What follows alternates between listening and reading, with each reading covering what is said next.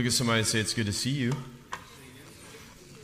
Now look back at them and say, it's good to see me too, all right? Hey, we're so glad that you're here.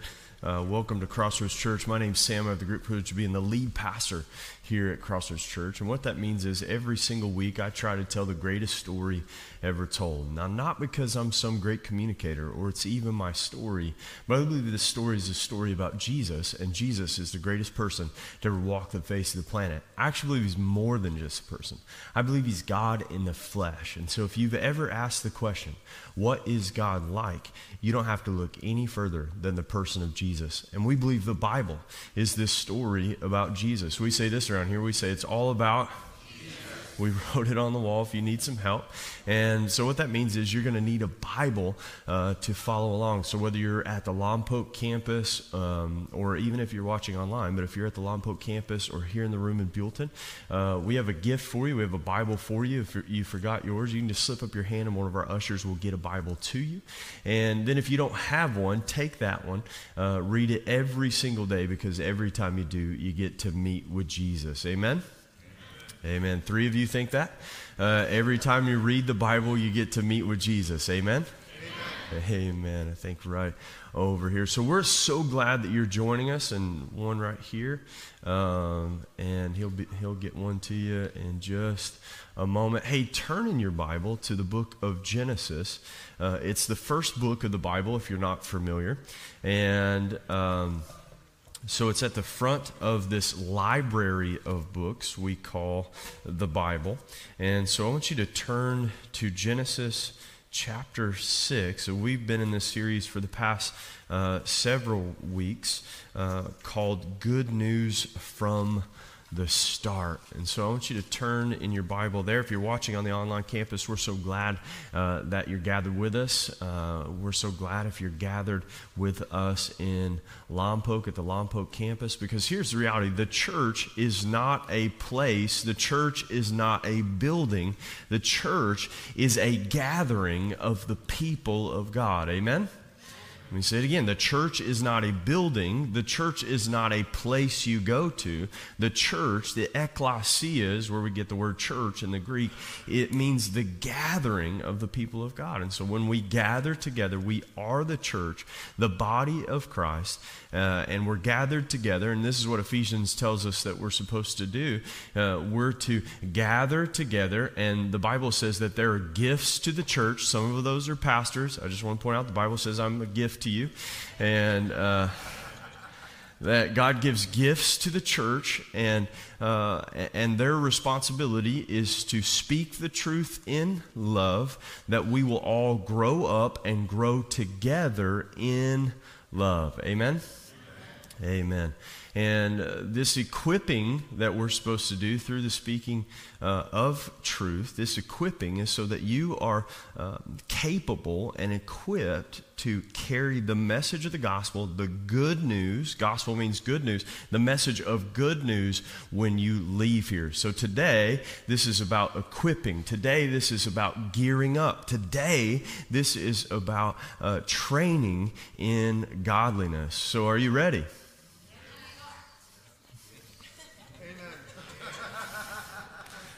Are you ready? Amen. Some of you have read ahead. So I want you to look at Genesis chapter 6. I just want to let you know, I think they're still looking for one of those Bibles. We give out a lot of Bibles, and I think they're trying to look for the reserves. So look at Genesis chapter 6 right here. Genesis chapter 6, starting in verse 1. It says this: when man began to multiply on the face of the land, and daughters were born to them, the sons of God — you're going to want to underline that, put an asterisk beside it, because we're going to have to deal with that. The sons of God saw that the daughters of man were attractive. No kidding. And they took at... Amen. All right. And they took as their wives any they chose. Then the Lord said, man shall not abide in this, my spirit shall not abide in man forever, for he is flesh, and his days shall be 120 years. The Nephilim, you don't want to underline that, put an asterisk beside it because we're going to have to deal with that. The Nephilim were on the earth in those days and also afterward, when the sons of God came into the daughters of man and they bore children to them.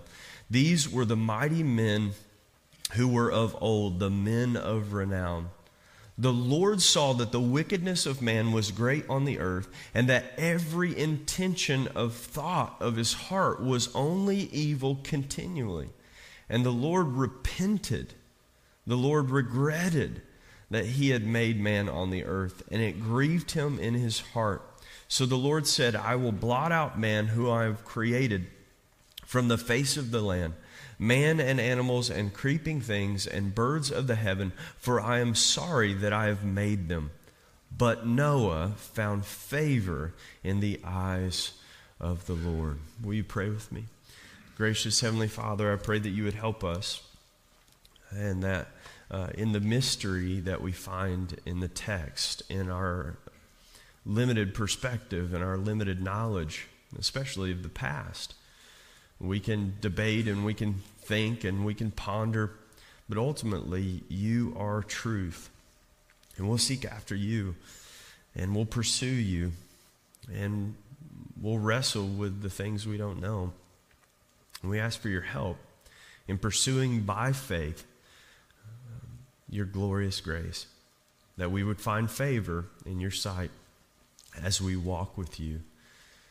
And let everything we say and do bring glory to you and good to this valley. And everyone said, amen. So there's some problems in this text. Did you notice any?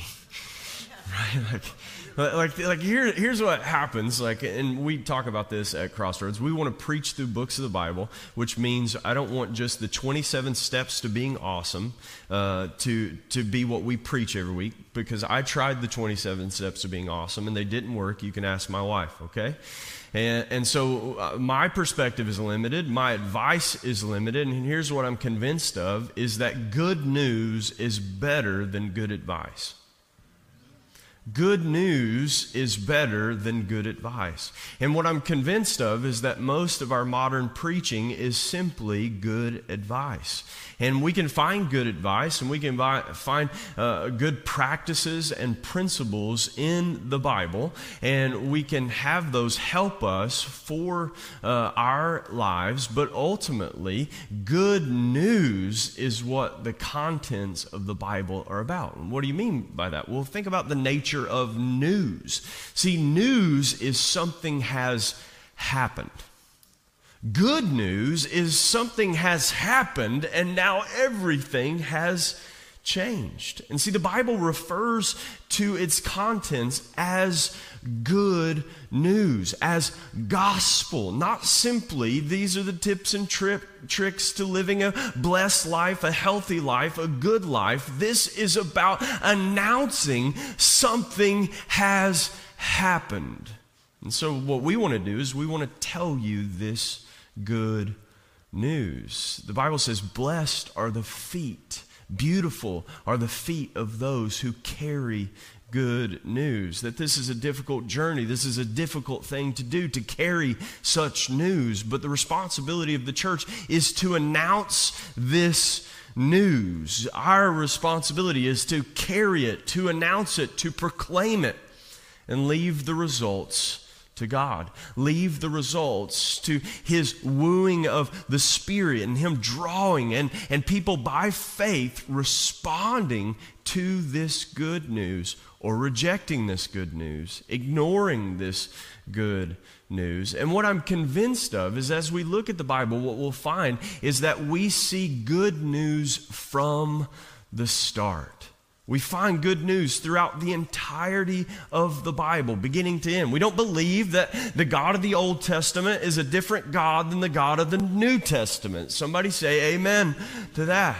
I'm convinced that God is the same yesterday, today, and forever. And He is good.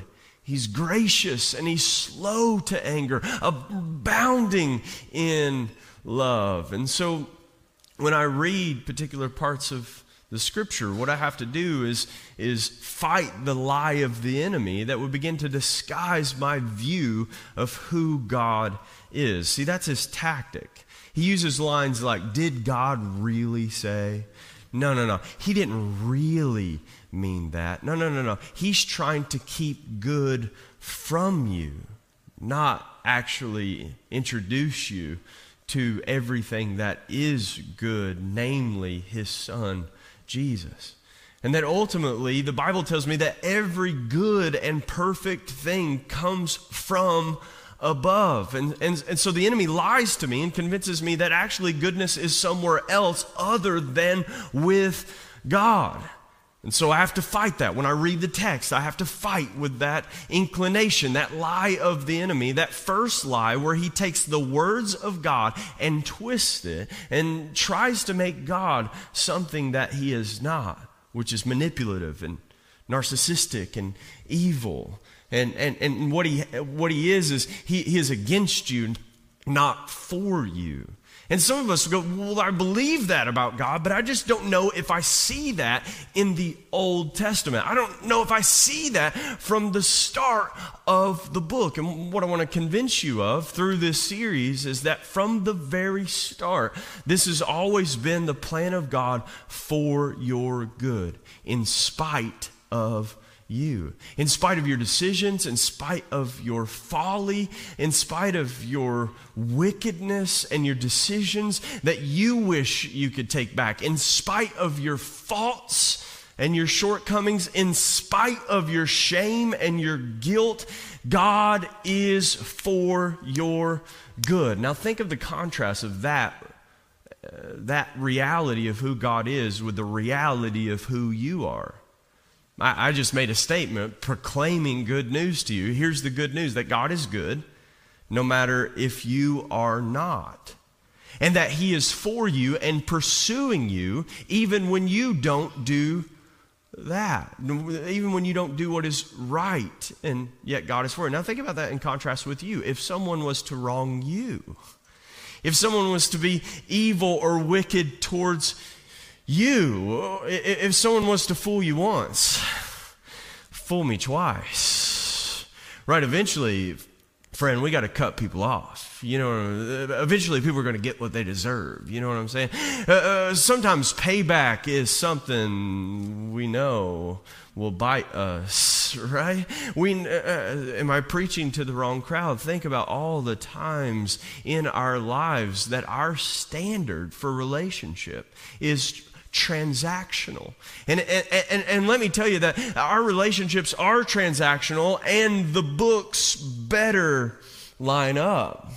The balance sheet better balance out. What I do for you, you better do for me, an eye for an eye. This is where ultimately we see the world around us. And yet what I want to convince you of is that God is quite different than you and I. What I want to convince you of is that when you cut people off, God does not. When you have had enough, God is enduring and patient with us. When you're fed up and frustrated, God has a plan in order to redeem and to change and to transform. And here's the problem, is that if we're going to say all of that, we actually have to be convinced of that. We have to actually look in the Bible. And when we say here we want to preach through books of the Bible, what it means is we're going to preach through books of the Bible. And what that means is we're going to deal with some texts that I can promise you would not be my favorite passage to preach. There's just some that just are just set up, spike. I know when man, that's going to be a good sermon, man. God loves the world. He's going to save everybody who trusts in him. It's going to be a doozy, right? Like, I know those passages, rejoice in the Lord always. Again, I say rejoice. Let your gentleness be evident to all. The Lord is right here. Man, those will preach, man. That'll get me fired up. I'm going to stomp my foot and point my finger. And right, that's going to be awesome. And then we're going to get to Genesis 6. And I'm going to have to sit down with you, friend, Because there's some things in here that are difficult. And can I just say, I'm not a Bible scholar, and I'm definitely not a Hebrew Bible scholar. And there's debate all over the place about what this particular passage means. So there's some things we got to deal with. There's some settings that we have to have. And so if you're a guest with us, journey with us. This is the general diet that we have, is I don't get to decide. I try to endeavor to persuade and convince and journey together. And we have to fight well with the text. And I'm convinced if we fight well, others will win. Amen?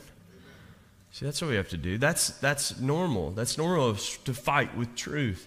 To fight to know that what I'm seeing on the news, what I'm seeing on social media, what my friend tells me in the break room, what I hear at work, I got to fight with what I'm hearing. I got to fight. Is this true? I got to work hard. I can't be slothful in my pursuit of truth. This is an everyday occurrence for us.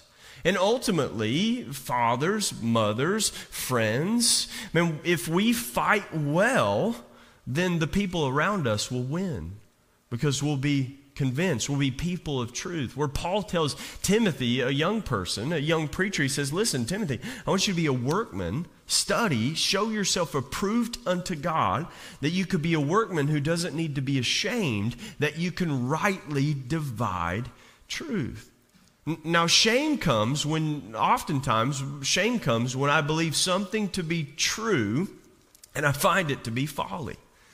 Amen?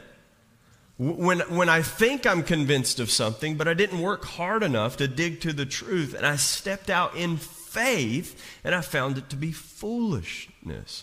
Man, we can find ourselves in shame. We find ourselves, man, I thought that was true. I shared that, and I didn't realize that was Babylon Bee. Like, I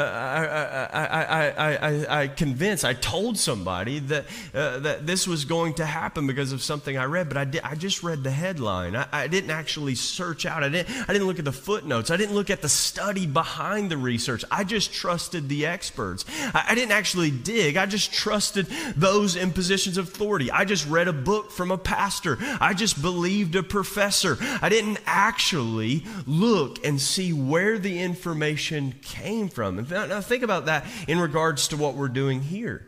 Is oftentimes we have people in positions of authority, not just pastors. This is not just in religious settings. In every setting, we have people who present themselves in positions of authority, and they begin to propagate to us or preach sermons to us about what they want us to be convinced of. Are you with me?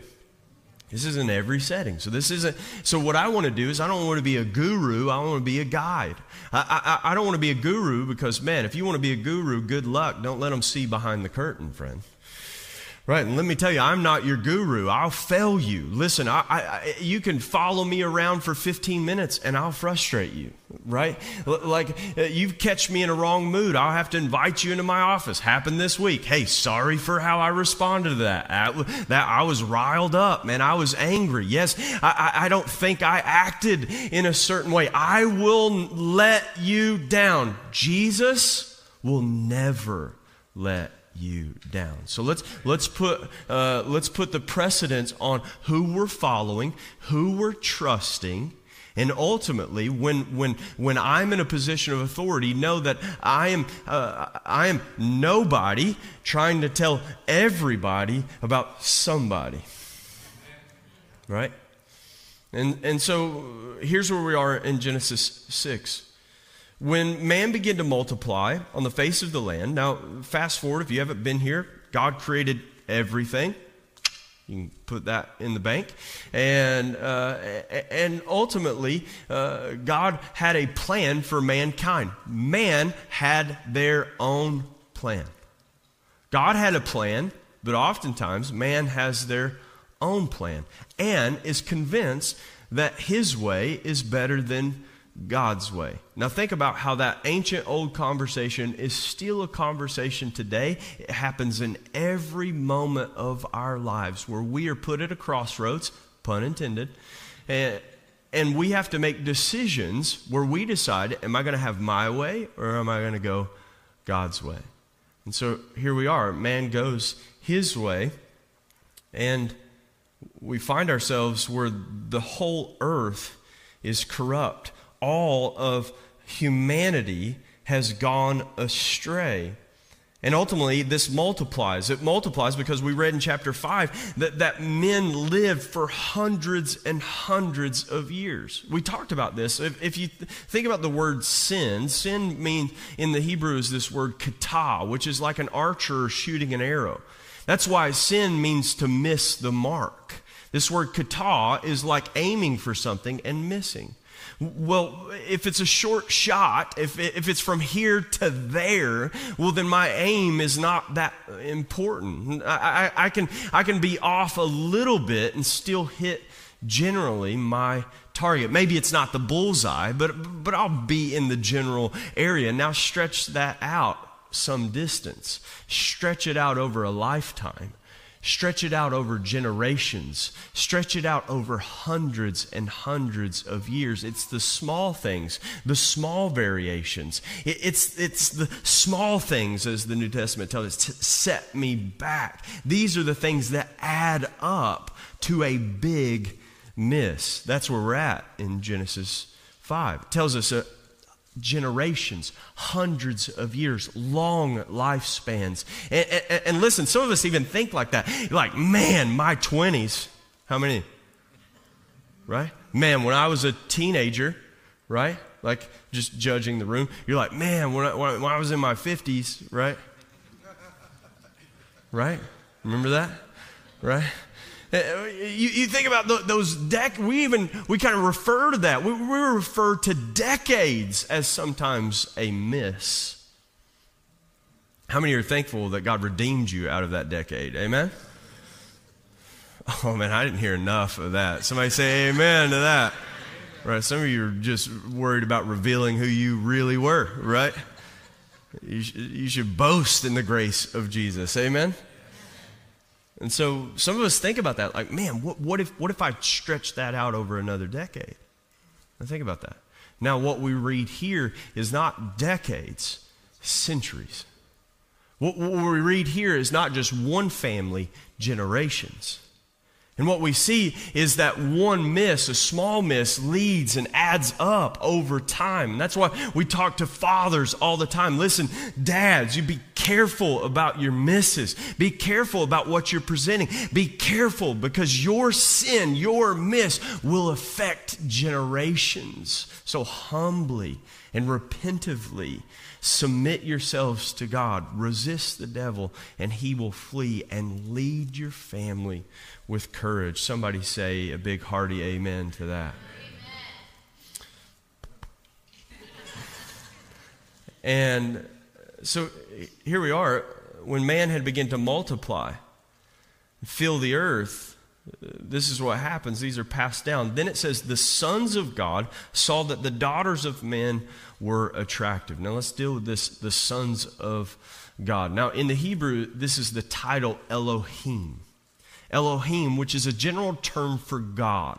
And so you actually see the word Elohim used for God. Yahweh, who later Moses says, hey, can you give me a name? We've been following the true God, but we don't know your name. Who shall I tell them sent me? And so the name Yahweh is introduced later. But God, from the opening, in the beginning, God, this is the word Elohim.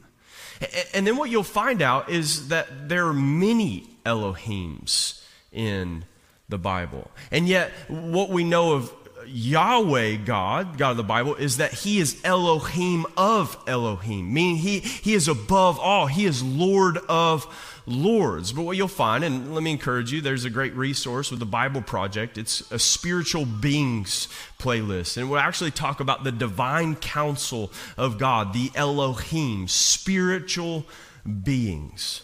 And so when you get this word Elohim, it's not a name, it's a title.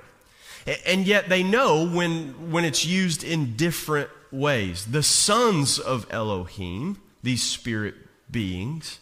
And yet there is, when we, in the beginning, Elohim created the heavens and the earth. It's like the title that we use for dad or mom. And yet when a child says mom, they're not talking about all moms. We're talking about a one specific mother, their mother. And so when the Bible, the authors of Scripture use the word Elohim, you'll see the same word, but a very distinctive, just like saying my mother, my God, above all, Elohim. But then there will be this term Elohims, which is those lower than God. Are you tracking with me? 3 of you. Thank you. Clear as mud? Come on, Rick. You're in this group. Aren't you leading these guys? Right? And so here's where we get what Scripture begins to tell us is that there are spirit beings. There are angels. There are demons. There is the Satan, which is another title for the adversary. And yet we're introduced to these spirit beings right from the start of Scripture. And then we get to this place where somehow there's this co-residing happening. My made-up word for Eden, this spirit place that's not like here, this place of heaven and earth colliding, much like where we're going, because the beginning and the end are always tied together. So if you believe someday I will be in a place with God, walking with God, being with God, co-residing, heaven and earth brought back together, if that's where we're going, that's where it started. And so that means this place was not like our place.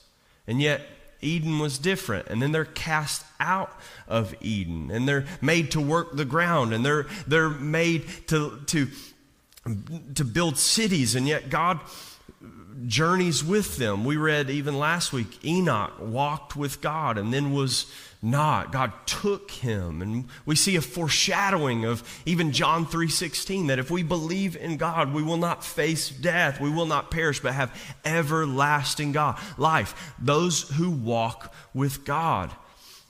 And yet we get to this place and we see this intermingling of spirit beings and human beings. And so let me give you some reality, that there's not full consensus on what this sons of God, the sons of Elohim, saw that the daughters of man were attractive, and they took as their wives any they chose. And because of this, God says, my spirit shall not always abide with man forever. So there's a couple interpretations and debates of interpretation of what this sons of man or sons of Elohim means. Now, one explanation is that these spirit beings, fallen angels, and we would refer to as demons, fallen angels, took for themselves in this period of time human wives. And they bore sons. And this gave birth to what we'll go on and say the Nephilim, which is the mighty men of renown. And so we see this in ancient literature. We see it in mythology. We see it in modern mythology. We see like the modern Thor. He's a son of a god, a spirit being. This is Zeus and Hercules. We see this kind of mythology that has kind of transitioned and kind of been passed down. And you go, well, wait a second. The Bible isn't mythology. No, it's not. Let me persuade you for a moment and how maybe I would think about these things. See, in these stories, even where we're going to go with the flood account, there's other flood accounts. Like other religions have a flood account. And this character that actually is like Noah that we'll read about, who will build an ark and save humanity. This is not just limited to the Hebrew Bible. Now, maybe you're familiar with C.S. Lewis and J.R. Tolkien. Tolkien wrote Lord of the Rings, and C.S. Lewis wrote the Chronicles of Narnia, and they studied ancient literature. And here, C.S. Lewis at the time, early on, was an atheist, and they studied at Cambridge, and they were friends, and Tolkien was a devout Catholic, and he believed in the scriptures, and he believed all of these things, and yet he studied this ancient mythology that had these kind of shadows of what we read in the text. Now, here's what he said to Lewis. He said, "Lewis, did you ever think that there might be a true myth?" What do you mean by myth? The way we think about myth is not the way those who study ancient literature think about myth. But he said, do you ever think that all of these stories somehow are telling us about something that is true? Where did we come up with this? Why are these stories passed down throughout the ages, even to modern shows and movies that we watch? Where did we come up with these ideas? And Tolkien would say to Lewis, did you ever think there might be a true myth? In other words, all these other stories are pointing to something that is actually true. Now, for those of us that believe the Bible, we believe this is truth, not myth, and that all other myths are pointing to the truth. And so if you believe that, then you have a first explanation that something spiritual happened, and even how we don't fully understand it, but the residue of this story somehow has been passed down for millennia, that we would still be telling these types of stories. And yet, there's other explanations where people say that the Nephilim, these men of renown, some would translate this giants, giant men that we would see even in the Exodus story, where they go into the land of Canaan and there are giants, that maybe this is some reference to them and some explanation for giants.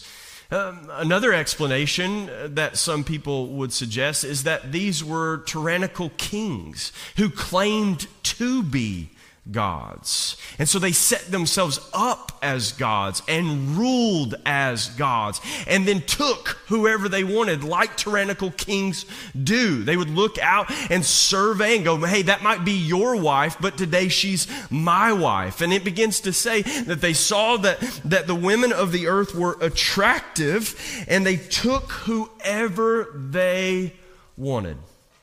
Now, whatever category you find yourself in, I think there's room in the text to kind of wrestle with that belief. Now, here's where the first part of my sermon comes in. I'm no guru. I'm not here to tell you what to believe about this particular passage. Here's what we know. Here's what I want to guide you through. Here's what we know is that wickedness ruled the earth. And here's what we know is that we have an enemy, and that we are spirit beings. And there were spiritual beings. The Bible says that we're made a little lower than the angels, and yet seated in heavenly places. That would be frustrating for spirit beings who are not soft and weak like you and I. Well, some of us. Amen.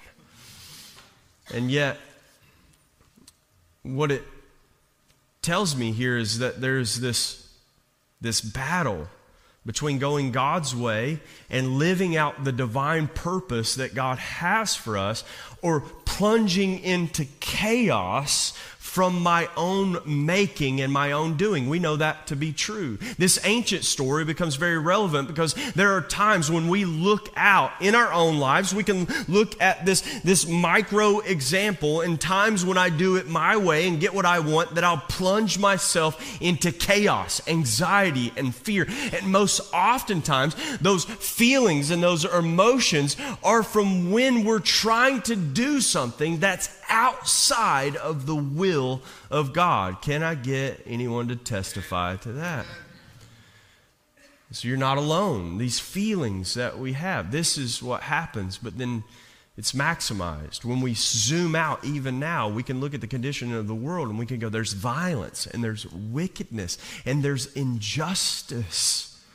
And yet, oftentimes, the same injustice and the same wickedness that we see out in the world, if we're to zoom in, is the very same seed of wickedness that we see in us, that we're broken and fractured by sin, that we've missed the mark, the call that God has for us. So, the passage goes on. So, however you deal with, was this the sons of God? Were they daughters? Were they children of spiritual beings? I'm not sure. What I do know, and here's what I'm convinced of, let me let you in on some of my kind of personal struggle. I think that the world between Genesis 1 and Genesis 6 was vastly different than the world you and I experience. Now, here's some evidence for it. Is from this point on, God says, my spirit shall not abide with man forever, and I will limit his days to 120 years. Now let me give a caveat that Abraham's going to go on and live to 175 years. But for what we experience and what we know and what the Bible's been saying now for millennia is saying that the age of man will be no more than 120 years. Now, that's a fascinating prediction for me. I don't know if you've noticed this. I think the oldest person to ever live was a woman because they're smarter than us. Right? And we can't live without you, girl. Right? My wife's sitting over here. Anyways. And yet, she was 122 years old. Well, that's not 120 years. That's 120, right? We were selling a car the other day, and we had 184. They said, how many miles are on it? 184,000. They're like, that's 180,000, right? Like that's, and yet that's the way the Bible talks about this. But here's what I know, and opposed to what the character Ricky Bobby would say, right? He says, I'm thinking with my level of income and advances in modern science, I could live to at least 300-400 years, right? And yet, with all the advancements of science, with all of our wealth, no matter what, now think about that. Even now, when you think about those who are in positions of wealth and authority, their attempts to prolong their lives. The frantic, man, I want to live forever. What does the Bible say? You will not. Your time will be limited. Here's what I know. And so you know this to be true. How did the Bible predict that? How did the Bible predict that? One of the oldest books that we have. How did the Bible know that 120 years will be the age of man? Because God said it, and it was true. And it was in His grace that He did it. What do you mean? Well, think about if the world is troublesome, and we're waiting for the redemption. We're waiting for the story to conclude in God's grace. Why? Because the chapter before, men lived for hundreds and hundreds of years. And what's the condition of the world? How long can they go astray? You know what God said? No, we're going to limit that. We're going to limit that. In His grace, He limits the days of man to 120 years old. And He says this, He says, I'm going to give man what he wants, what he deserves, what he's brought on himself. If he wants his way, I'll let him have it. Man, one of the great theologians says it this way: on the last day, there will be two different types of people. There will be those who say to God, "Thy will be done." And there will be those whom God says to them, "Thy will be done." What we find is that's exactly what happens in this story. Man, through perversion and wickedness, with consuming one another, with no value for other human beings who are made in the image and likeness of God. No intrinsic value. Treat them as property. Take who they want and allow violence through violence to be the ethic and rule of their life and their world. And what we find is that God makes a decision. The Lord saw that the wickedness of man was great on the earth, and that every intention of thought of his heart was only evil continually. The Lord regretted that he had made man on the earth, and it grieved him in his heart. So the Lord said, I will blot out man whom I am created from the face of the land, man and animals and creeping things and birds of the heaven, for I am sorry that I made them. But Noah found favor in the eyes of the Lord. But Noah found favor in the eyes of the Lord. Now, you get to passages like this, and there are multiple things. There are the issues in the text that we see. Man, this world was different. That world was different than this one. And we'll talk about the flood next week and the evidence of that, and how I'm from eastern Kentucky and we find fish fossils somehow.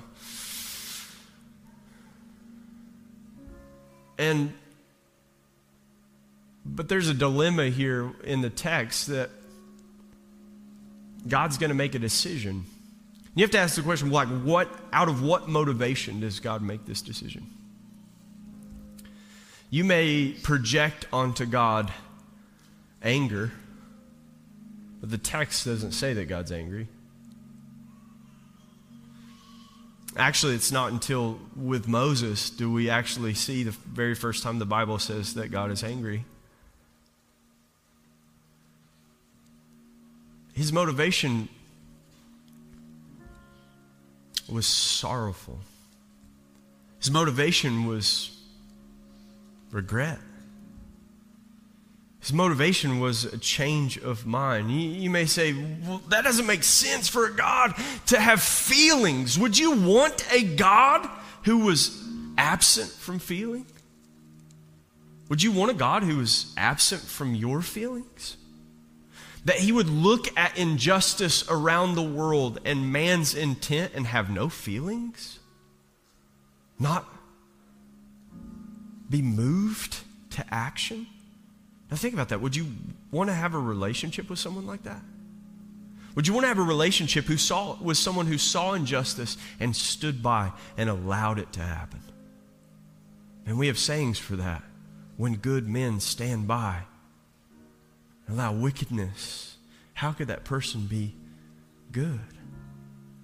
And yet in our society, we cry out.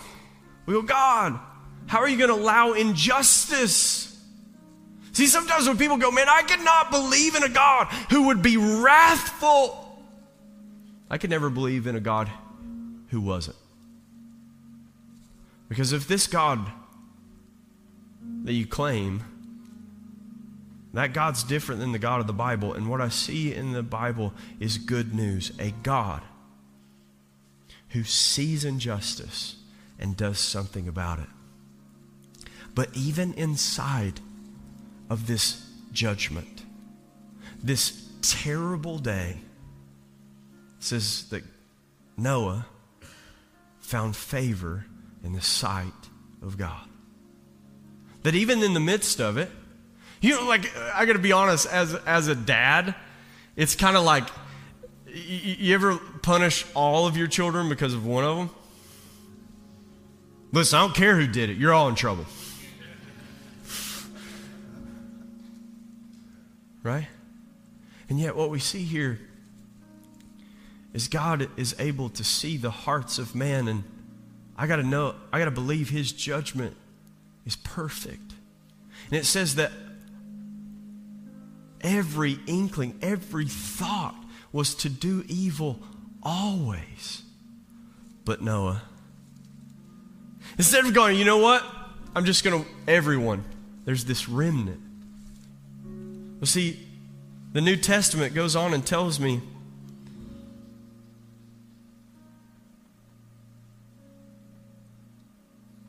in 1 Peter, 2 Peter, Luke, Hebrews 11 says this, by faith, Noah, being warned by God concerning events as yet unseen, in reverent fear, constructed an ark for the saving of his household. By this, he condemned the world, and Noah became an heir of the righteousness that comes by faith. What do I see here? Favor. Maybe undeserved favor to Noah. Well, that's the very definition of grace. Undeserved favor with God. Because what we're going to read at the end of the story, after the flood and after Noah saves these animals and saves his family, what's Noah do? His own thing. He makes the same decision that Adam did. Was God surprised by that? No. He knows. And even though he knows every decision of our hearts, still grace is his motivation. Grace and goodness for us is the plan and purpose of God.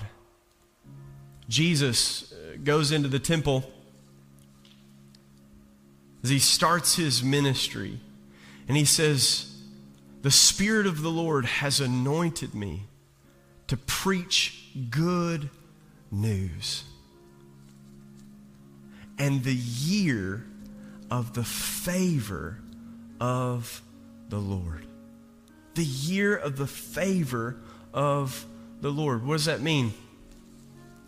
It means that Noah was a foreshadowing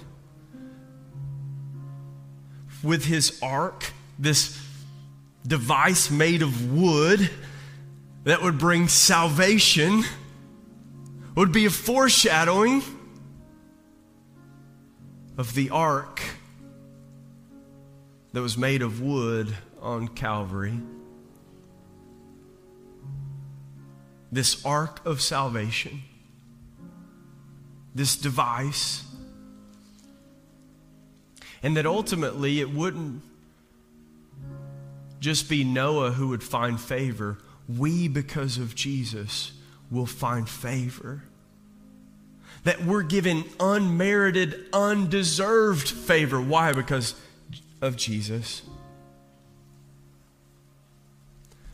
This isn't a new story. This was the story that I see from the start. I see God saving, redeeming, making a plan, and showing us a way. I want to show you this. Last night, my son came up to me.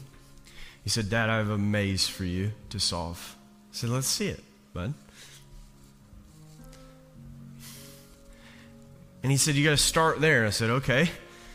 And then I start and I go, wait a second. Is that lava? Right? Like, I go down and I go up and I go, man, is that a trap door? I go through that and I'm looking like, man, okay, I can't go there because that's destruction. And I can't go this way because I don't even know what that is. What if I go into that room and I never get out, you know? I'm a dad with my son. He's 6, okay? So bear with me on the analogies, right? And yet, I can't figure it out. And he goes, I'll tell you a secret on how to solve it. Like, yeah? He's like, but you can't tell anybody. And then he takes his finger and he just goes straight up and around. He's like, done. It's like, I did not see that at all, right? And then I went to show my wife, and she's like, oh, that's cute. It's like, are you serious? How many of you saw the way right off the bat? All the ladies, none of us men. We're like, what are we going to do about this lava, right? We're going to build something, right? We're going to figure this out, right? And yet, here's what I got to realize is there is a way, and it's not a secret. We can proclaim the way, and it doesn't have to be destruction. You don't have to be left to your own way. You don't have to try to figure out how to deal with the disasters of the world. He has made a way where there seemed to be no way. And he invites you, and he's telling you, and he's made the mysteries of God has been made known to us. The secret of the universe has been made known. It is found in the person of Jesus. He is the glorious one. He is the one who is highly favored, and he offers his favor, his grace, and his way where you didn't see it. So friends, will you follow him? Will you avoid the trap of the enemy which says, go your way? Do you, friend? Just live your truth. Your truth is no truth at all. It ends in disaster. Go the way. It's transcendent above the waters, above the flood, above sin. This resurrected life that Jesus offers. It's the way of salvation. Our way, we deserve death and destruction. Because our way is no way at all. His way is life. Will you pray with me? Gracious Heavenly Father, you made a way where there seemed to be no way.